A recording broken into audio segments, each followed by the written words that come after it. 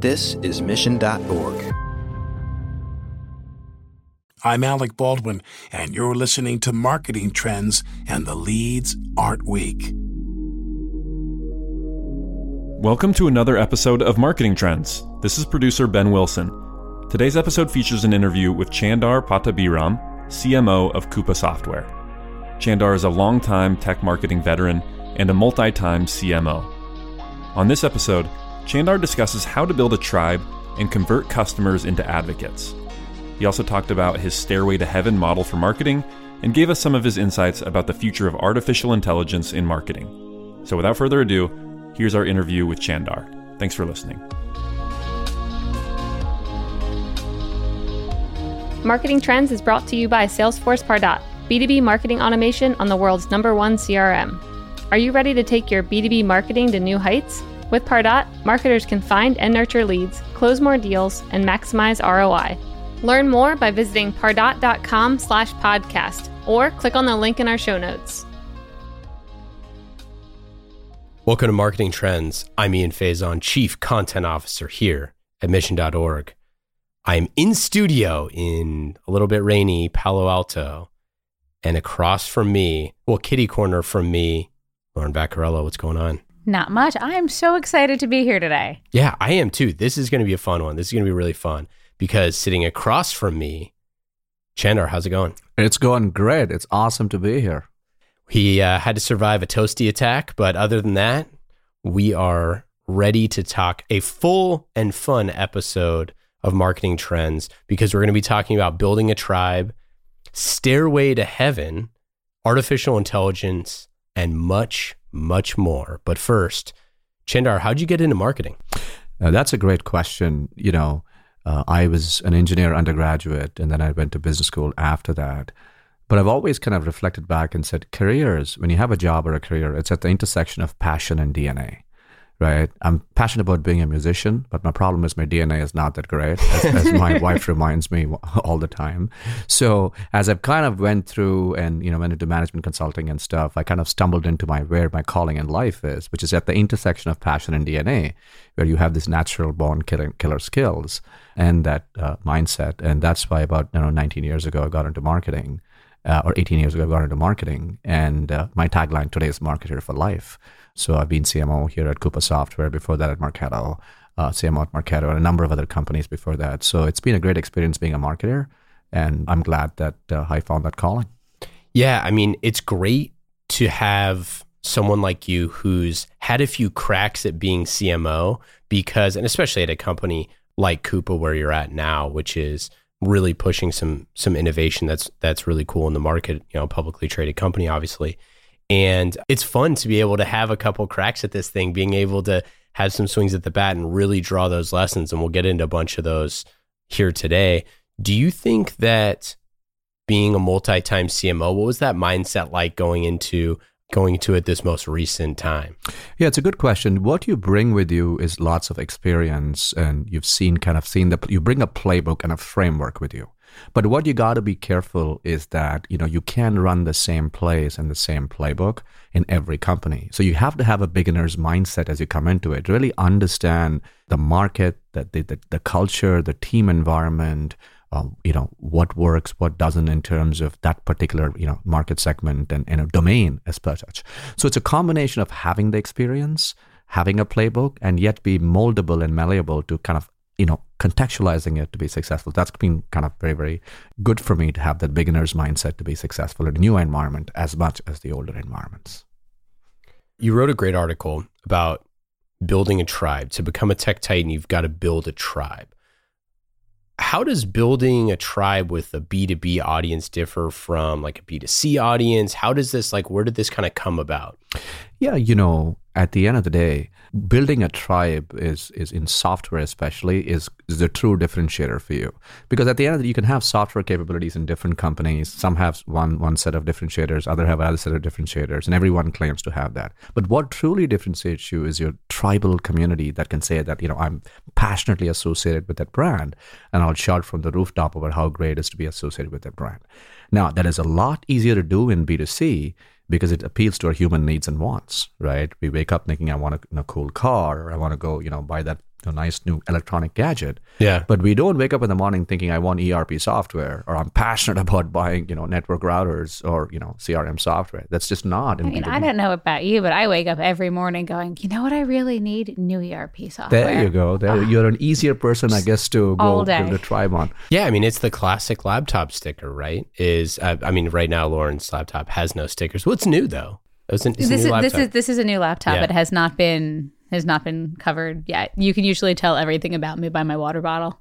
That's true. Yeah. So speaking of this, this quick aside, I was just at the Pardot sales kickoff, which was a ton of fun, and I didn't get a sticker for my laptop about it, which is upsetting. So I'm going to have to ask Emily. I know you're listening out there. I need a Pardot sticker.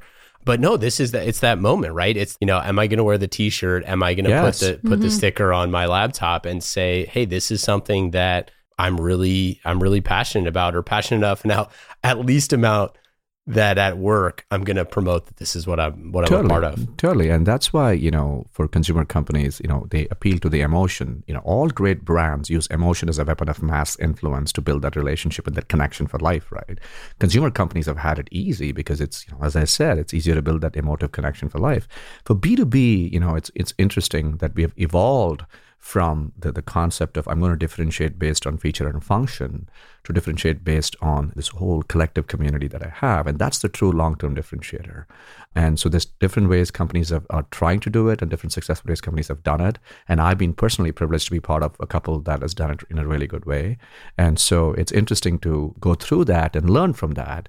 But fundamentally, at the end of the day, it is about appealing to that emotion of I want to be part of this cool club. And how do you create that emotion? Absolutely. And it helps provide an identity for so many of us. And when you put a sticker on your laptop, or you are passionate about a product that you use, whether in your personal life or your professional life, it is part of your identity. And I'm looking at Ian's Trailhead sticker, and what that is I am part of this community. This is part of who I am. And I remember when you were CMO at Marketo, and what Marketo has done so well is create this deep community of marketers, and it gives us an identity, a home, a place to be that is more than the product. And you're right. I always say B2C marketers have it so much easier than we do. They do. But bring it back to Marketo, They're all mad listening in the car right now. They're like, no, we don't. We love you too. You do have it tough. Yeah. Yeah. And one thing we can learn is that it's B2B or B2C, it's B2H, it's business to human, because the other side of a purchase order or a customer order is a person. And, going back to the point you made in Marketo, what's interesting is one of the core tenets of tribe building is to this adage that people don't buy what they want. People buy what they want to be. Yeah. Think about it. And I'll just kind of double click on that for a second is, I'm 48, and if I go buy a sports car today, is that what I want? I can go buy any car to go from A to B, but what I want to be is 28 and have that feeling. So that is what essentially drives that kind of aspect of appealing to that emotion. Now in Marketo's case, what's interesting is what they want potentially was, a marketing automation software, but what they wanted to be was part of a cool club where they can be tomorrow's marketer and learn all those digital technologies. So while we were selling marketing automation, what they were buying was the marketing nation. Yeah, right. Absolutely. So that was kind of like you have to appeal to that intellect of I want to be as part of this cool club, right? And if you look at Salesforce.com on the other side, how Benioff said that, and Marketo, the way we built our tribe was through educational marketing. Yeah, totally. Right. From day one, even before we wrote our first line of code, John Miller, who's I think the greatest B2B content marketer ever. He's coming on the show. He is. He's going to be on soon. So great. Tell him I said that. He owes me one. I know he's probably listening. But we wrote our first line of blog. But the whole idea was to educate people to earn the right to engage. And that's kind of made the tribal community happen in Marketo's case. Absolutely. And thinking on the tribal community on the Marketo's case, but also using Marketo as a great example that so many companies should sort of think about as well, is marketing automation wasn't really even a thing. Right. And what John did well and Marketo did well was build the education, build the excitement around it, and give all of these marketers a home, a passion, something to be a part of, while creating this incredible category that didn't quite exist. Right. And then bringing that, the tangibilizing it, and I want to give credit to my predecessor and a great friend of mine, Sanjay Dalakia, who kind of actually tangibilized it. Because we're all feeling that I'm learning, but the marketing nation was his kind of tangibilizing this one, term that everybody rallied around. So that's kind of one tactic, right? Educational marketing. Well, and hold on, let me say one thing about that too. What's so funny is when we were creating this podcast, like into the details of the podcast creation around this, was like this idea that, and we went to the team at Pardot with this idea of like, there needs to be this thing in which CMOs can have candid discussions around real problems that they're having so that we can evangelize that it's not all sunshine and rainbows all the time. And the thing that I think, working with Pardot on some of the, sharing this kind of vision with them, and what we were super excited about was that if we don't provide the transparency of what people are going through, it's like people are doing things for all of these different reasons. People are buying for different reasons. People are, trying to find the right, whatever it is. Right. And trying to be the 28-year-old person in the sports car. And we needed to just say like, hey, if there's not the voice of the inner monologue, the things that other people are going through, then we're not really having a shared experience around this. We're kind of just working in silos. That's a great point. The shared experience is the key, and the collective we has to be smarter than the individual I. So the concept is none of us is as smart as all of us. And that's the concept of community building. And so I talked about one angle, which was the educational marketing angle that, Marketo we did. The other angle, what we're doing at Coupa is also using community intelligence as a way of tribe building. And what I mean by that is going back to the emotion, right? The emotion in Marketo I talked about was, for us to be tomorrow's marketers, #modern. Whereas in Coupa's case, we sell to a procurement buyer. And the hashtag emotion there is I want to be strategic and spend smarter. So what we've done is we've looked at $1 trillion worth of data going across the community and then provide intelligence that benchmarks each individual customer against the collective community and saying how you're doing in terms of how you're spending, the suppliers you're working, etc. That's just one microcosm example where I am smarter because I'm part of this community and it helps me become better in my job. And what does marketing look like at Coupa? How do you, you don't need to draw an org chart. Yeah, you don't need to draw a proverbial org chart and walk through it. But, again, you've done this a few times. So when you came in, you had this kind of vision. What's your vision for Coupa marketing? Yeah, so as we look at Coupa, like I said, all marketing starts with trying to understand emotion and before you drive a go-to-market motion. A lot of these companies do is that they drive a go-to-market motion and say, let's go drive all these plays and programs and pricing and all that good stuff. It's all important stuff. But I always go back to, the first principle of marketing, which is what's the emotion you want to have? Yeah. So what we have done at Coupa is we've started with this concept of who are our buyers? Because in marketing, there's no such thing called markets. Those are nebulous. Markets are not people. There's only buyers. You have to understand who your buyers are. And then what is the emotion we want to drive? For example, with Coupa, I feel ... Yeah. So for a procurement buyer, it's strategic hashtag. For a finance buyer, hashtag in control, etc. Yeah. And then once we understand that emotion, we now have a framework for driving our go-to-market motion. And that's what I call our stairway to heaven. Oh man, that's a segue. There is a segue. I got to, learn a little bit about Stairway to Heaven before this. I'm so excited to hear you talk about it. You're too young to know when. Of course I know Stairway to Heaven. Yes. And initially when I saw this, I was like, was he talking about what? Oh no, this is almost more interesting. Yes. Almost. It's great stuff. It's more marketing interesting, I'll say that. It's definitely more marketing interesting. And I do want to hear more about your music career, by the way. Yeah, I know, right? I feel like it's inspired. Yes. What do you play? Bohemian Rhapsody is my best song. I'm kidding. No, it's not. So you have talked about this in the past, this model of marketing that you call Stairway to Heaven. And I'll say this to our listeners, that we will link up the article in the show notes. So I know that you're out there, taking notes in the gym on your phone or whatever workout pad.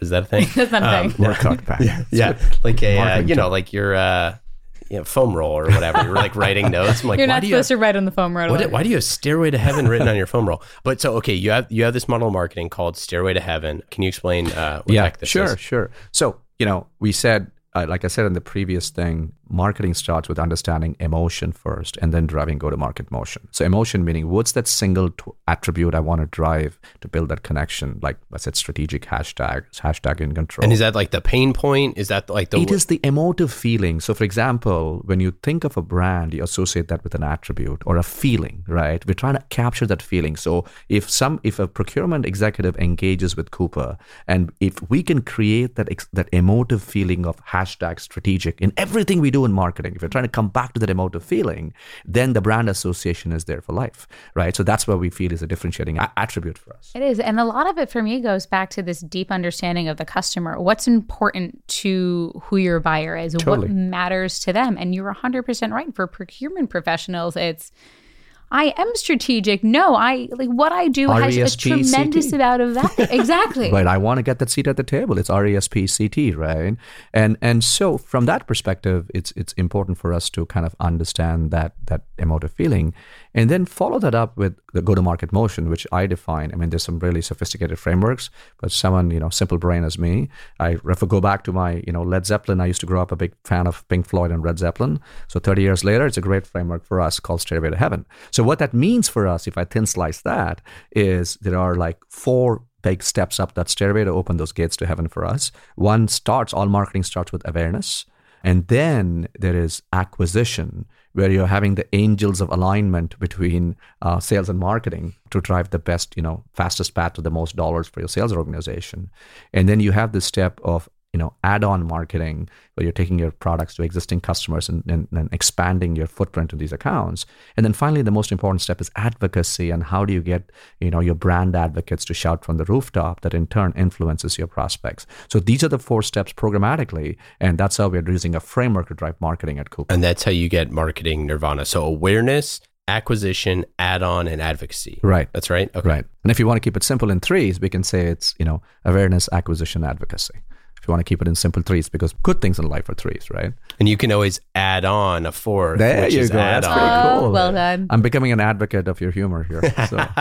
I'm not good with the witty puns. I thought you were going to say I'm not becoming that. I'm not acquiring the puns. Okay, so what does this look like in practice? Yeah. What should, if like the CMOs or marketing leaders that are listening are like, yeah, okay, but how?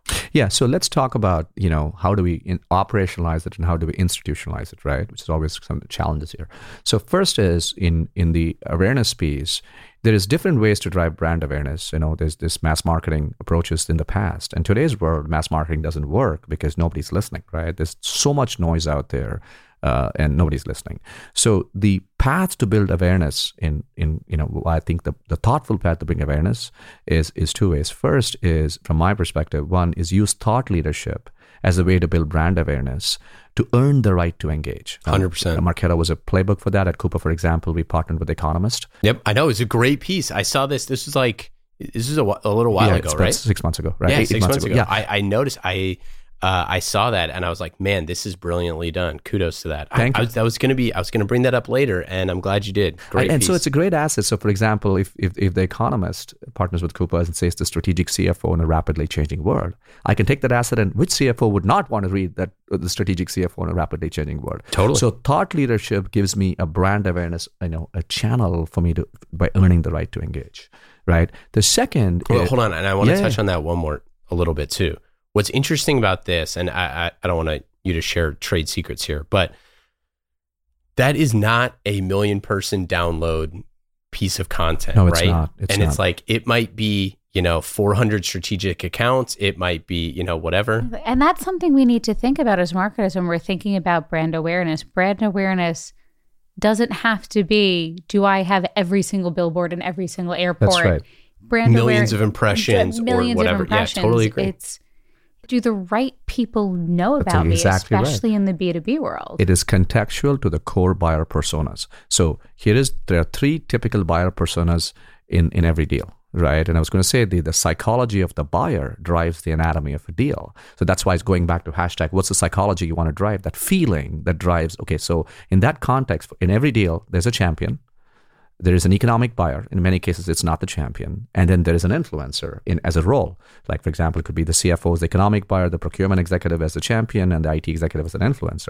So from a brand awareness perspective, going back to the point you made, is you want to be targeted and says, am I building brand contextually with these three personas rather than spraying and praying and saying everybody in every, airport wants to look at me, right? If you're, a large company, you can do that. Or if you're a consumer company, that's important. For a B2B company, it's always, what's the best, where would I spend the next dollar is always the question you're asking, right? So going back to the frame, to awareness, right? So thought leadership is one way. And the other way is very targeted advertising. I'm not saying don't do advertising.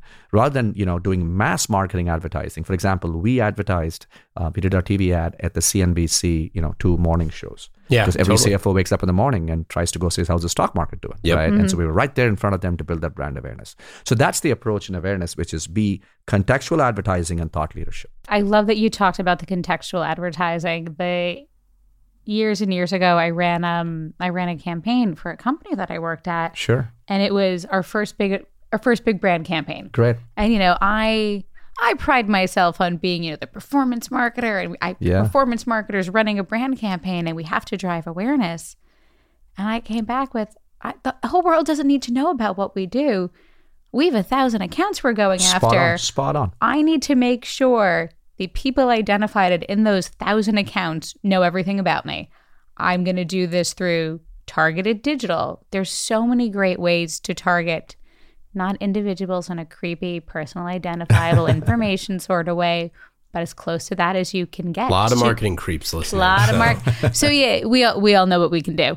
But to surround those 1,000 accounts, the whole world doesn't need to know. You are Those people absolutely do. spot on. And your sales team will love you for that, because at the end of the day, they want the fastest path to the most dollars. Totally. And if you can build brand awareness, colored this, and if they can go into an account and the executive buyer says, yep, I've heard of you guys. That's They're great. And then my one other sort of secret hack around doing that is we had to get in front of those 1,000 accounts. We also needed to get the salespeople excited. So we targeted the key decision makers and influencers at those 1,000 accounts and our sales team. awesome. That's cool. Very smart. So speaking of which, if I go up the ladder, so if you finished with awareness and those components I talked about, we got a CMO pound right there.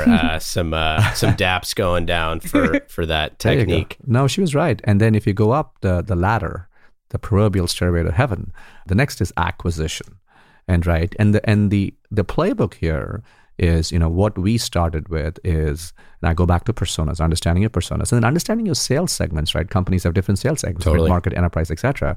And we run a data-driven approach called Ideal Customer Profile to ultimately find the target accounts, going back to the accounts you said, with the highest propensity to buy, to increase the fidelity of converting every prospect into a customer. Because that's what the sales guys care about. What is the fastest path to the most dollars?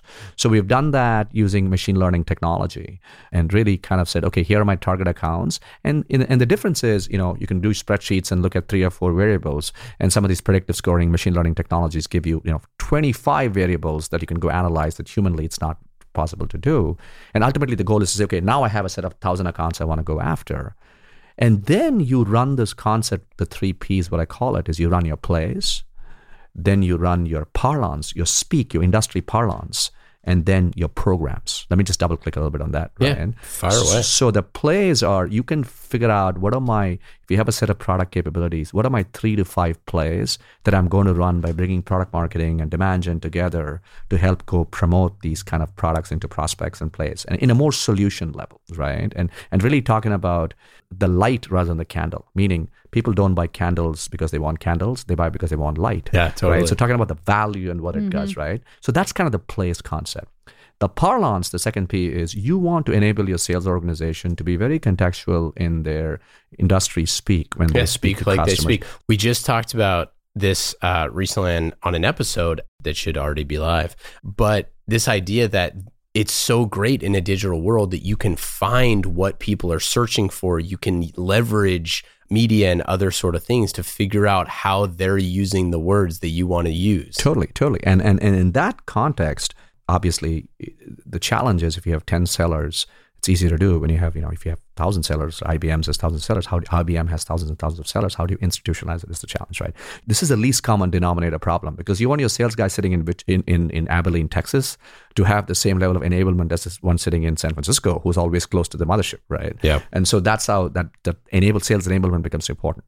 So we talked about plays. We talked about parlance. The third thing is the programs. And if you forget everything else I said today in this section, the key thing is the shift that we want to do for us to be successful in the B2B marketing world is go from this concept of inbound and outbound to this concept of all bound. Meaning, the point is marketing shouldn't be driving a part of or be responsible for sourcing a part of the pipeline. Marketing should be responsible for co-driving all of the pipeline. Keyword, co-driving, not sourcing, co-driving. So then this concept of inbound, which is outbound, to this concept of all bound.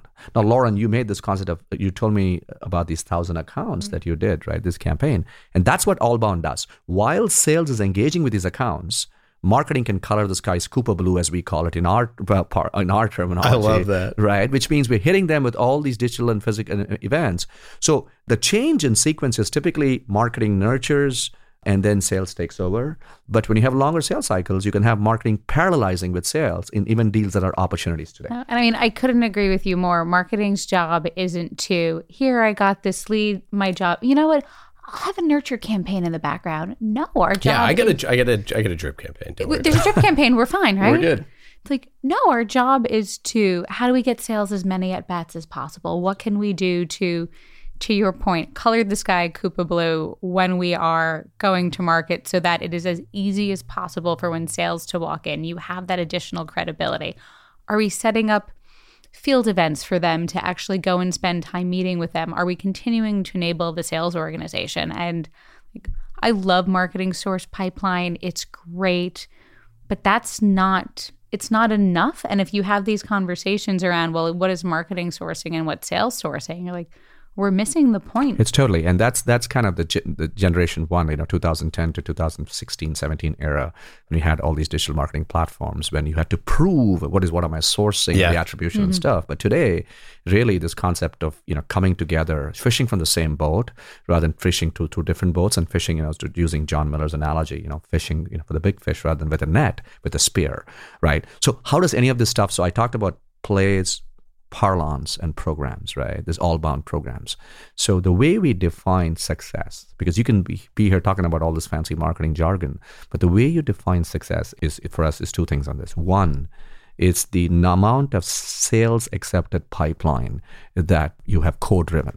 Remember, I didn't say the word leads. I didn't even say the word opportunities in stage one, etc. It is sales accepted pipeline, because you have to have the validation of that pipeline that is actually valid pipeline that you're co-driving. That's one. And the second is win rate. So, product marketing teams at the end of the day are responsible for driving, sales enablement and pricing and positioning and messaging. But no sales guy is going to come and say, I won because that messaging was great. Yeah, exactly. I won because it's me, right? Obviously. So of course, but how do you measure effectiveness? Is the bottom of the funnel, is the win rate. Are you increasing the win rate, the batting average of the salesperson, right? So those are the two things we look at. Like, are we getting sales accepted pipeline based on a goal, and are we increasing win rate? Yeah, and I like to use the term like gentle reminders, right? There's two things. Salespeople only have so much email capital that they can keep pinging the person about, like, hey, did you look at the contract? Did you check out the contract? How's the contract check? Did you check it out? There's like words and stuff on there. Sure. Like a lot of times when you're giving them reasons to reach out contextually, you're giving them additional at bats, that stuff is super valuable. But the other side of that is giving that person a gentle reminder to reach back out to the sales rep, right? Right. And a lot of times that stuff is happening now outside of something that is a controlled asset. And that's the stuff where it's like, you're really increasing that win rate that you're talking about. Right. And it's, you want to win more, you want to win bigger, and you want to win faster. Yeah. So the way we look at it is see more pipeline, win more, win that, convert that, and win bigger with ASP, and win faster would be a sales cycle. It's as simple as that. Now, it's difficult to do, and you have to build an engagement stack of using all some of the modern technologies that you have today. But fundamentally, from a principal perspective, it's going from this concept of sourcing to the concept of co-driving all of pipeline. Was that easy for you to get buy-in for at Coupa? Were they already in that mindset? Did you drive that mindset? Well, it's not easy. However, you got to start with, what's in it for them and work backwards. And if you kind of explain to sales and saying, if you're going after these, because sales always goes after target accounts, it's nothing new. Mm-hmm. But if I can accelerate the path, the fastest path to the most dollars, and this is the way to do it, and then they'll lean in more than some marketing science experiment that you're trying to do, right? How much do you use? I mean, there's a lot of jargon and strategic level thinking that we use a lot of times. How do you blend those strategies and tactics when you're going to convince sales of like, this is it? I mean, it seems like you have a wired tight idea of how selling works there, which I think it probably informs why you've been able to be successful. Is like, I get the sales process, therefore we can influence this. Yeah. I think, you got to speak, not marketing speak, but, human speak, right? And all of this. And in the way you define, like I said, it's win more. Which sales guy or gal doesn't want to win more, win bigger, win faster? And that's kind of the three goals we look at and work backwards on how do we enable to go do that. We might not be achieve all three. For example, in some cases, you might achieve win more, but not necessarily win faster. But in some cases, you can win bigger, but not necessarily win more. So you have to but those are the three things, sales cycle, ASP, and win rate that ultimately matter. So that's starting with that and working backwards. You mentioned something that I thought was really interesting, that this time from 2010 to 2016 or so, and then this, I don't want to say chasm because that's a different term, but new era. How about that? This new era, not new era caps, but this new era of marketing. Why do you think that anything has changed in the past couple years? Because I think, people are realizing that, marketing, it goes back to RESP-CT, right? The getting the seat at the table. And I think people have realized that in today's world, the seat at the table is to get that trust factor with sales and saying that how am I really becoming a trusted partner for you to win? And, fishing on two different boats. That could have been good in a model where you had a very clear inbound model distinguished from an outbound model in certain companies. But those are all blending today because the whole self-discovery process of customers have significantly changed. And that's driving the way, your prospects engage with you. So I guess that's the answer, is being synergistic rather than being siloed is what people have realized, that is the future. So this concept of going from leads to accounts is the big aha that has happened. It's not necessarily something that didn't exist, but it's back to the future of going back to it. And you can do that. You can do that at scale. It's democratization at scale that's available today, which you didn't have for that before. Yeah, I mean, we talked a ton, and we will continue to talk about ABM a lot on this podcast, especially, with some of the tactics and strategies. But I think that the awareness around the popularization of it, I think, is part of the thing. That's exactly right. It's popularization. It's a little bit of new wine, old bottle, but it's it's new wine in a more technological bottle, I guess. It's like the can wine. The right? can wine, exactly. Yeah. Exactly. Right. So just to finish the framework, I talked about awareness, I talked about acquisition. Let me quickly get to advocacy and we'll kind of finish the framework. My guidance on advocacy for us is you have to really understand, don't confuse loyalty with advocacy, right? For example, I am loyal to my airline for the last 15 years, but am I a brand advocate shouting about them from the rooftop? Probably not. I'm probably a madvocate rather than an advocate. Yes. Right. I think we probably are loyal to the same airline. There you go. So the skies aren't that friendly sometimes. So they're not Coupa Blue. They're not Coupa Blue. There you go. But really understanding that and also understanding that your highest paying customers are not necessarily your most advocates. So you have to delineate between, your passionate advocates, maybe the guy's paying you the lowest, but they really, really like it. Maybe a small company, the guy really likes your product. So don't associate your revenue or what you're getting from the customer to be the biggest brand advocates for you, right? So start with that framework. And then we tell two kinds of stories. There is hashtag do like us and hashtag be like me. So let me double click on that, right? Hashtag do like us is when I'm going and selling to an insurance company or a banking company, we want to tell stories of other banks or other insurance companies being successful. So you're doing contextual selling to that point. But hashtag be like me is that, the hero behind that individual, that hero behind that thing. They're trying to showcase that personal success story, right? And talk about how did they drive that transformation? That A is beneficial for them, and B is you can be inspired by saying, hey, listen, that's how you build that community. I want to be part of that person and be part of this community where I can, learn, share, and grow with people like that. So that's kind of hashtag do like us, hashtag be like me has been kind of our strategy for advocacy. Now, I love that sort of strategy and framework around advocacy because I think, and correct me on this, but I feel like the advocacy piece is where so many marketers sort of fall down. It's I understand. Who doesn't understand we need to acquire customers and grow revenue?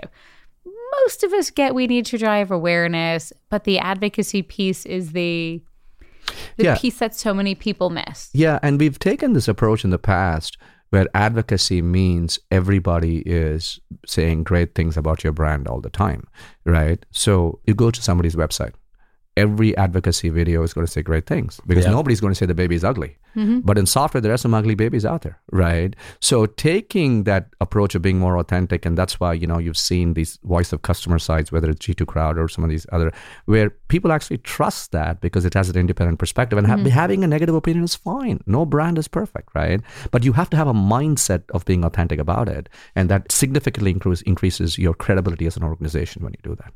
Absolutely. And one of the things we did at Box, I had run the customer experience program at Box. And one of the things that now I wish I had sort of your terminology and framework to steal around. So good, right? It's so good. I actually wrote it down. Chandar for the win. Hashtag Chandar for the win. Chandar for the win. I like that.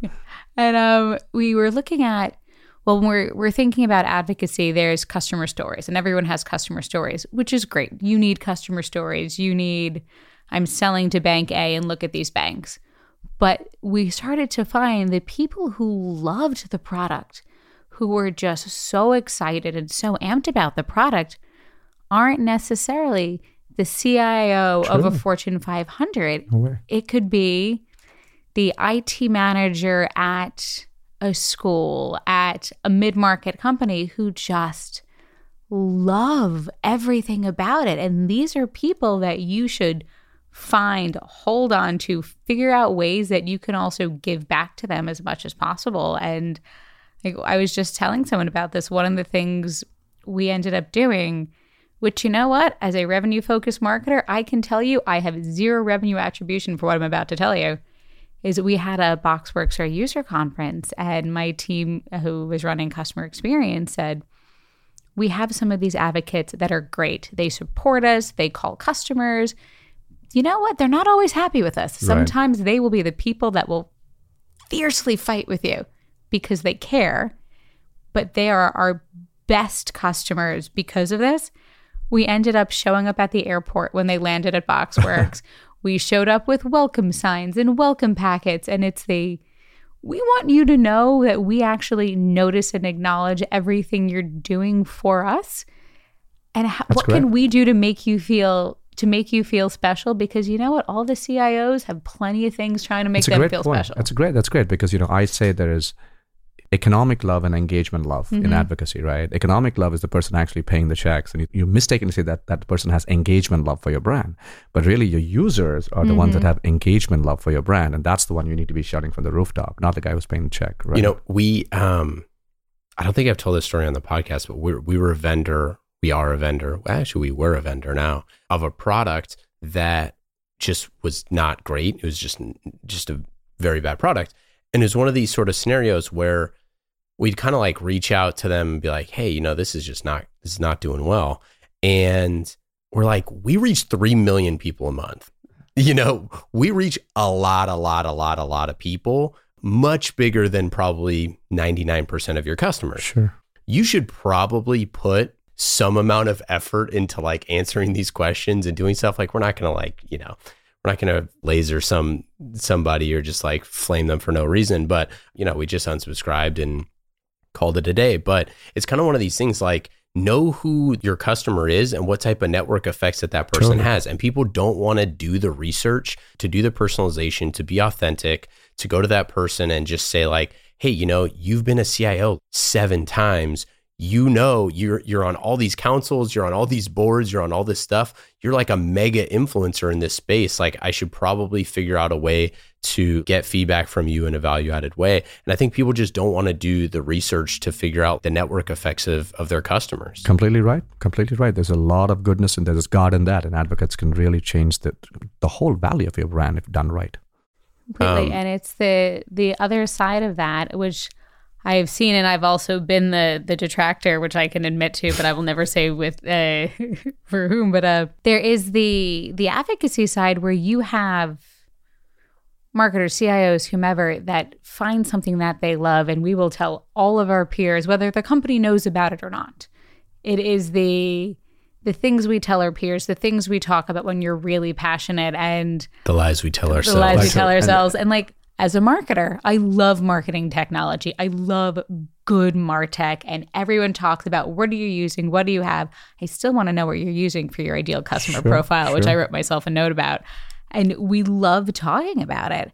And what I think companies need to do better at really channeling and harnessing that. And then the flip side is there are times as a customer and as a buyer where we are treated so poorly by a supplier, and that, we'll give them a chance and you'll give them a chance and then they do it again.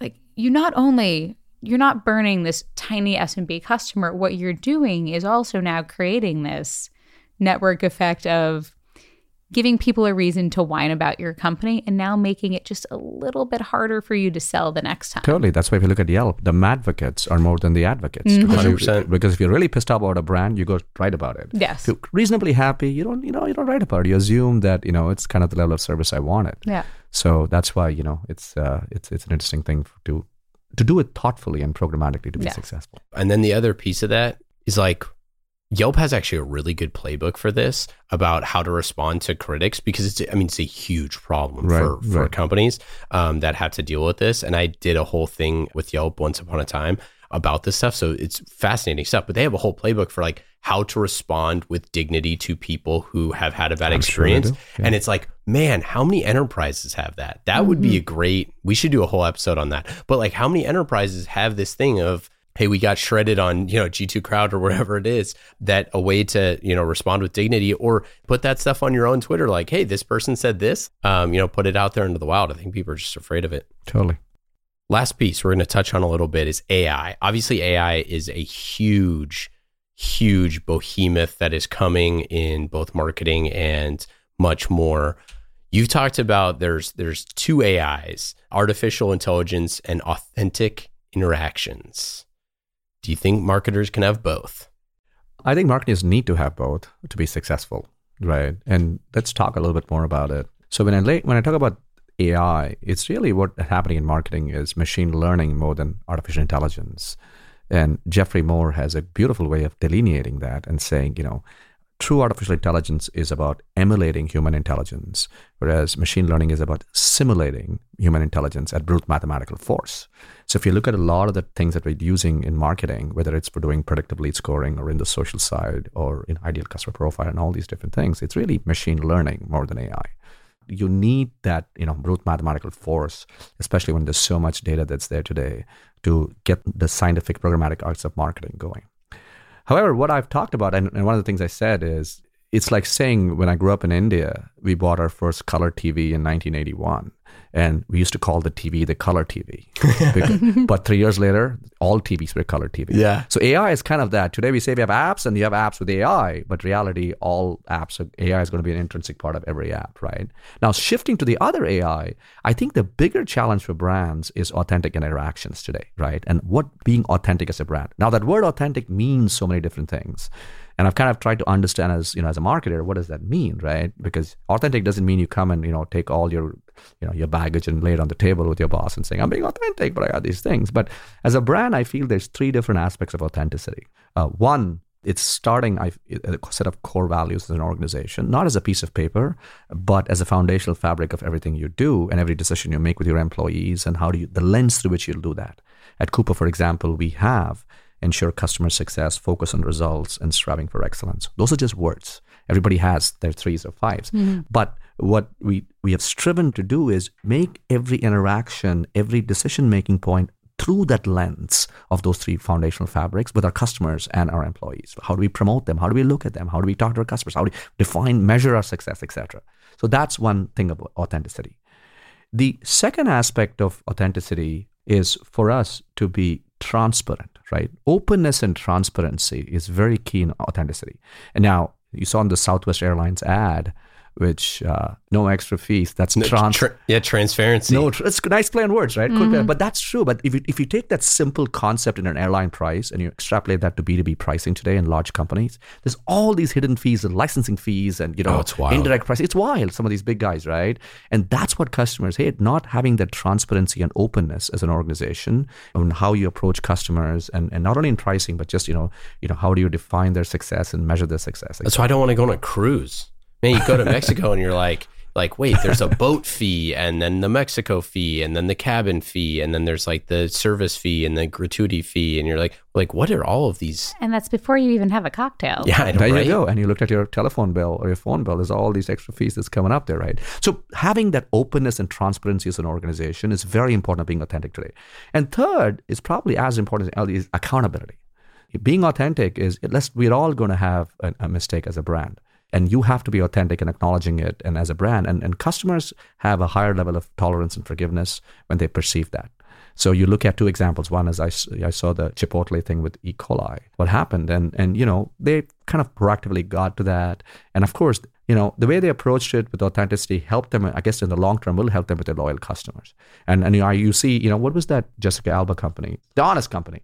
And you have a name like that, guess what? They're intrinsically coming in, they expect you to be honest, but there are all sorts of problems in terms of lawsuits and stuff like that last year, right? So my point is, you have to bring that accountability angle. So that's why I said, live through a lens of core values, have that transparency and openness as an organization and really deep-rooted into you. And 3 is be accountable, and that kind of builds to how your AI, the authentic interactions as a brand. Yeah, I mean, I would say that I think the big problem that we'll face around this, or a big problem, I should say, is that when people are trying to replace the human interaction with a automated interaction, and people don't want that interaction. Like, we all experience this when you would call and it would be an automated answering machine, and you just be like operator, like zero, just smashing zero, right? And I think that's the big thing is like people will self-select into the mode that they want to be communed with, but you can't communicate it with. But I think that's a big part of this is like, just because, you can wield the tool doesn't mean that you should use it every single time. It's a great point. And actually, some of the challenges that some of the brands known for customer success are having. For example, you look at a Nordstrom's and you look at, Zappos. They built years and years of building that, being authentic and being on the side. Mm-hmm. But when you now use chatbots and stuff to communicate, how do you bring that same level of experience into a digital interaction? And that's why there's this whole new field called brand coding that's coming in there, saying that how do you bring that feeling of the brand into, AI-based interactions. Very interesting stuff. Yeah, so I talked on different podcasts, IT Visionaries, we talked to the CTO of Stitch Fix, and they're talking about how they blend the like stylistic human-centric stuff with the technologies that they're creating around like fit and all of this, blending those two. I think it was Vala Afshar talks about augmented intelligence, right? Like this idea that you're taking, human curation or human design mixed with the things that the robots are good at. Great stuff. Really, really fun stuff. Fine. Let's get in lightning round. Lightning round. All right. Let's do this. It's the lightning round. All right. Fast and easy questions. Just like marketing automation from Pardot. Fast and easy. That's what these questions are. Are you ready? I'm ready, steady, go. You have not seen these ahead of time. I can confirm that. Number 1, what app are you using on your phone that is the most fun? Well, I haven't had a lot of fun on my phone apart from the regular stuff. Too much work and, WhatsApp and all the stuff like that. But, I got a recent ad blocker app and I put it on my phone so I don't have these annoying CNN videos that are showing up every time I open up the site. So all the apps. So I love my ad blocker app. That's my favorite app right now. That is definitely fun. Pre-roll videos should die a slow death. I like pre-roll, but maybe fewer. No, on the page. pop-up video, the pop-ups are horrible. Especially when if you're in some corporate setting, you're reading something just, non-intrusively, and then this annoying video starts playing. Yeah, sorry. I meant, so let me say 2 things. Number 1, it's wild that we just took 3-minute, 4-minute, 2-minute videos and slap on these pre-roll ads or these pre-roll video ads and just were like, hey, it's TV, but littler. Let's just do it. So that drives me crazy because I think it ultimately wastes like years and years off people's lives, just like TV ads did. Second thing, the pop-up video's got to go. That's got to go. That's freaking crazy. I will agree with you on pop-up videos. I like me some pre-roll. Like as a marketer, I like the pre-roll. We need to pay our artists. Pre-roll helps pay them. No, I agree. I'm not a hater on pre-roll. I just think but pop-ups are the worst. We got to figure out a better way to... You guys should do a separate podcast on this. It's Yeah, a we great should. topic. I love it. What is your favorite book you've read recently? That's a good question. I actually, when I left Marketo, can I give a bigger answer to this question? Sure. Right. We can be as... Yeah. But So when I lightning, left lightning Marketo, sometimes one of the- strikes many times. Yeah. When I left Marketo, one of the best gifts I ever got in my life is my team. Each one of them gave me the best book they've ever read with a note to me. Right. I actually cried. It was such a great. One of the ladies who I used to support came to my house and saw an empty shelf and said, "That's what we're going to they're all going to give it to me." Right. So I got a lot of great books to read. Recently I read Into Thin Air. Right. I haven't read that book in the 90s when it came out, but I actually read this whole concept of what happened in Everest in 1996. I'm really fascinated by that. So I thought it was a great nonfiction book about what happened. And it was a page turner. Like I literally started, I couldn't put it down. So it's a great book. What ad campaign have you seen recently that you're most envious of? I saw in B2B, it's very difficult to have great campaigns.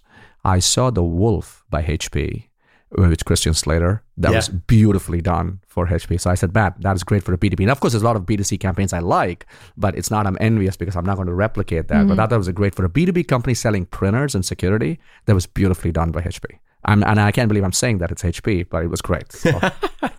Other than this one, what's your favorite podcast?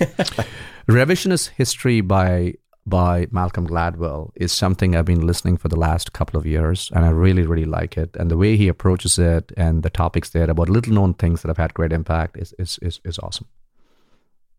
Do you have a favorite sport? To play and to watch, I have two. So to play, my favorite sport is tennis.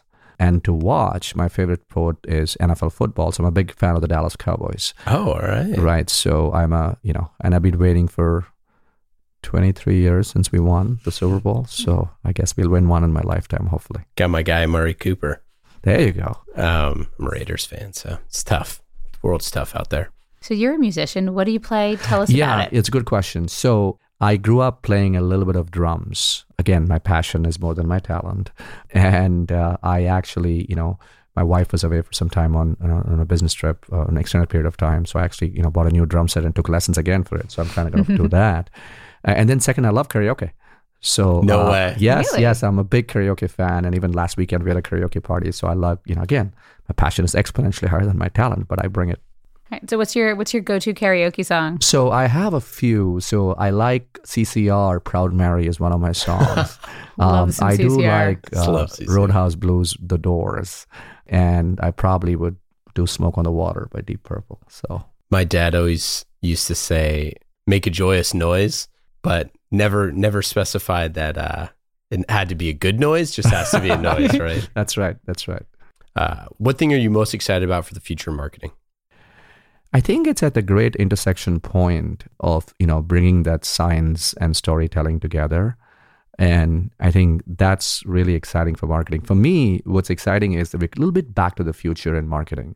Because if you really think about it, we think, we feel, we do, right? And you have all these technologies, artificial intelligence and stuff coming in and, kind of trying to automate the do jobs for sure, and potentially a lot of the think work. But the feel, the storytelling and that aspect, I think will come back as the primary marketing kind of, attribute that we lost it for a few years because we've kind of shifted too much to the data-driven side. But I'm excited that, every marketer can maximize the skills as a storyteller. They'll be awesome. Yeah, I love that. And I think one of the things that I'm excited for is people to figure out how to get like advertising jingles back in people's lives. They're so memorable. They're so catchy. It uses a part of your brain that's like hardwired for thousands and thousands of years to like remember these musical jingles, and we can all do it. But now, like, when was the last time you heard a like catchy, jingle? Totally. Well, I was going to sing the Nationwide jingle, but You were going to sing. my talent on this one is in the negative. So In the negative, there you go. I want people to keep listening to the Marketing Trends podcast, and me singing that Nationwide is on your side is going to be not helpful. They've had some good marketing. They've had some good, very good. Both. Oh, in fact, some of the insurance companies, insurance and car companies have done well. Progressive has done really good in their campaigns too. Oh, I really like the State Farm ads. And the State Farm, that was a new jingle. That was a good one too. It's a good jingle. That's it for the lightning round. Thanks to our friends at Pardot for paying the bills here and for just being an awesome partner in general. We love Pardot. You will too. Pardot.com. Check them out. That's all we got, man. What else? Anything else? Anything to plug? No, I think I've given a lot of stuff. We talked anything from tribe building to Stairway to Heaven to authenticity. So I think there's a lot of content there. But I really enjoyed the time, guys. Thank you for having me. Oh, and follow you on Twitter at ChandRP. At ChandRP, ChandRP at LinkedIn too. So hit me up and happy to engage with you guys. Thanks so much for hanging out. Thanks a lot. Cheers. Thanks, have a good one. Thanks for listening to this episode of Marketing Trends. Marketing Trends is brought to you by Salesforce Pardot. World-class B2B marketers use Pardot to generate and nurture leads, close more deals, and maximize ROI at every stage of the sales cycle. Empower your marketing team to become revenue-generating superheroes, and let Pardot's data analysis keep an eye on the bottom line. Learn more by visiting pardot.com/podcast or click on the link in our show notes. You have 8 seconds to make a connection or risk a click away onto the next topic. The difference lies in your ability to deliver relevant experiences to your audience across devices and across channels. But delivering on a really great experience is impossible without the right people and the right technology. You've got the right people, but your technology choices will make or break someone's experience with your brand. At the center of gravity of your digital experience, Brightspot Content Management System can deliver relevant content, personalized experiences, and cross-channel synergies to create unforgettable brand experiences, so you can be a bright spot in someone's day. Head over to brightspot.com/marketing trends to find out right now. From global crisis to hunger relief efforts, the messages you deliver save lives, inform important decision-making, and help keep communities safe and sound. The speed and scale of your content needs to be delivered faster and on a much larger scale. Brightspot Content Management System has supported some of the world's largest brands to communicate on a global scale. From Johnson & Johnson sharing critical information with their customers to helping Whole Foods tell their brand story to a global audience. Brightspot is designed to handle rapid iteration and personalized messages to those you care about most. Learn more at brightspot.com/marketing trends.